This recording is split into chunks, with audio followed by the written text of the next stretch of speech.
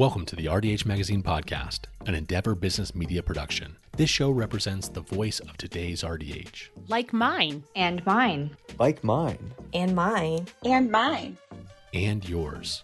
Join us each Tuesday and Thursday as we explore trending topics and go behind the scenes and into the minds of our amazing writers and friends. And now, here's the latest episode of In Case You Missed It. This article was released in the April 2023 edition of RDH Magazine from the Say What Oral Systemic article series. It is titled Nitric Oxide, an Essential Product of the Oral Microbiome by Ann O. Rice, B.S., RDH, CDP, FAAOSH. In 1998, when a situation with Monica Lewinsky hit the news, a little molecule was also making headlines. That year, two pharmacologists and a biochemist jointly won the Nobel Prize in Physiology or Medicine for the discovery that nitric oxide, NO, is a signaling molecule for the cardiovascular system. We now know that nitric oxide is an essential molecule involved in several physiological and pathological processes within the body. NO controls and regulates most cellular functions. It is involved in insulin signaling, improves sleep, lowers cholesterol, prevents high blood pressure, enhances immunity, memory, and learning, and plays a role in respiration. Without a healthy balance of bacteria in the mouth, the body will not be able to produce enough nitric oxide. Nitric oxide helps with inflammation inhibition, the very thing we as clinicians care so much about. However, what we do in the dental chair may impede the oral microbiome and nitric oxide production. As oral healthcare providers, we should be well versed in many facets of oral systemic health and have an understanding of NO's importance. It could make a difference for patients when guiding treatment modalities and recommendations.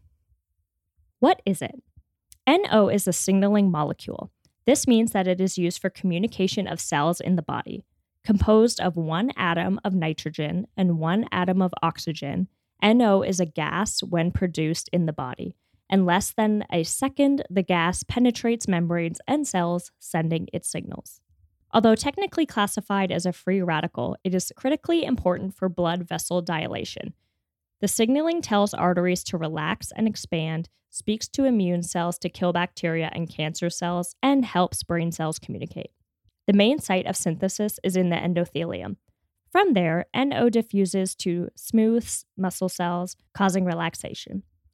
This increases blood flow and lowers blood pressure. For example, a patient who has chest pain from angina uses nitroglycerin, which is transformed into nitrite, which is converted to artery-relaxing NO in the body. How do we make it? One way that the body produces NO is by an enzymatic reaction that uses L-arginine and amino acid. The enzyme is found primarily in cells that line blood vessels. When we eat proteins, they are broken down into amino acids, and L-arginine is provided to the body. With enough L-arginine, the production of NO begins. As with most body functions, it is complicated, and unfortunately, as we age, systems can become dysfunctional. Another way the body makes nitric oxide is by eating and metabolizing inorganic nitrate found in foods such as root and leafy green vegetables. For example, beets, radishes, spinach, and garlic. Don't be confused with processed foods that have nitrates. Bacon, hot dogs, ham, and the like are cured with nitrate and nitrate, but offer very little free nitrate. Nitrate is absorbed in the gut and concentrated in the mouth, in the salivary glands.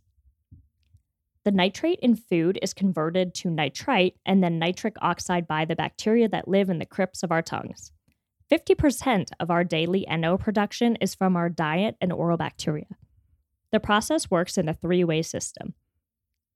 Consume enough nitrate from food, have the right oral bacteria, have proper stomach acid, and NO is produced.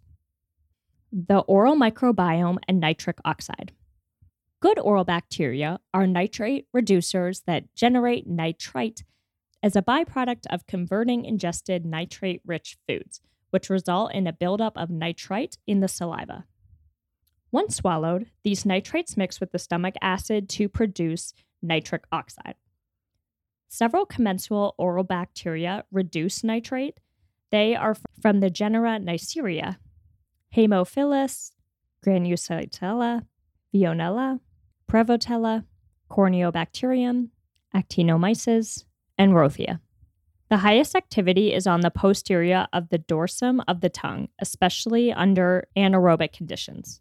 Nitrates have been shown to prevent caries development, reduce gingival inflammation in patients with chronic gingivitis, and limit volatile sulfur compounds that result in halitosis.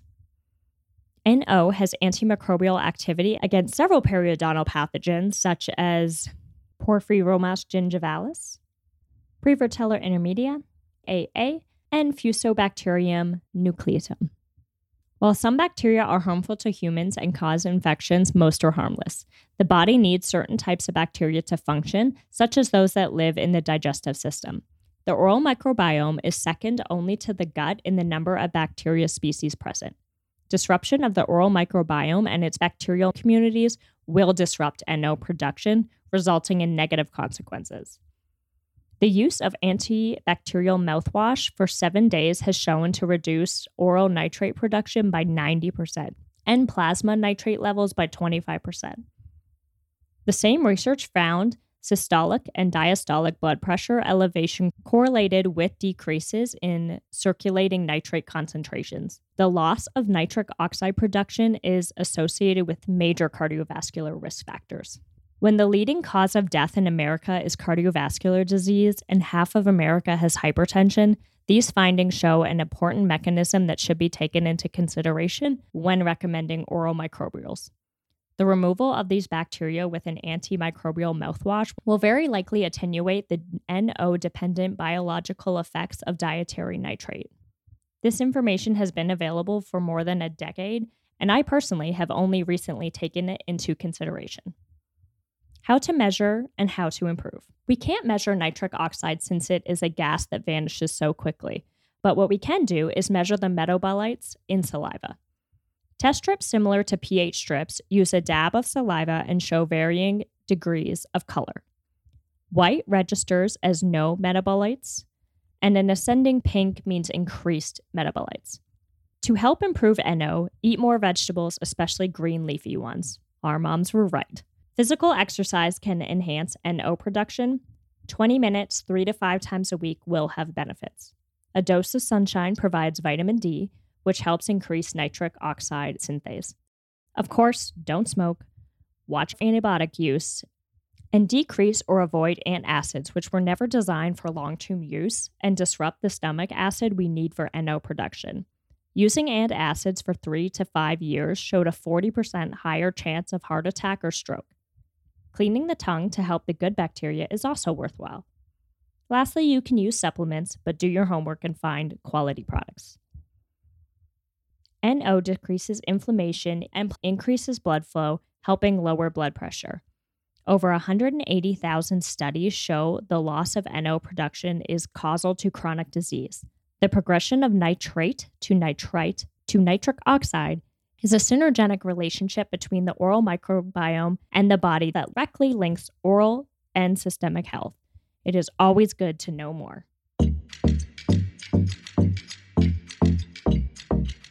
Thank you for listening to this episode of the RDH Magazine podcast. We hope you enjoyed this article. Hit that subscribe button and join us next Tuesday to hear another article from our inspired writing team.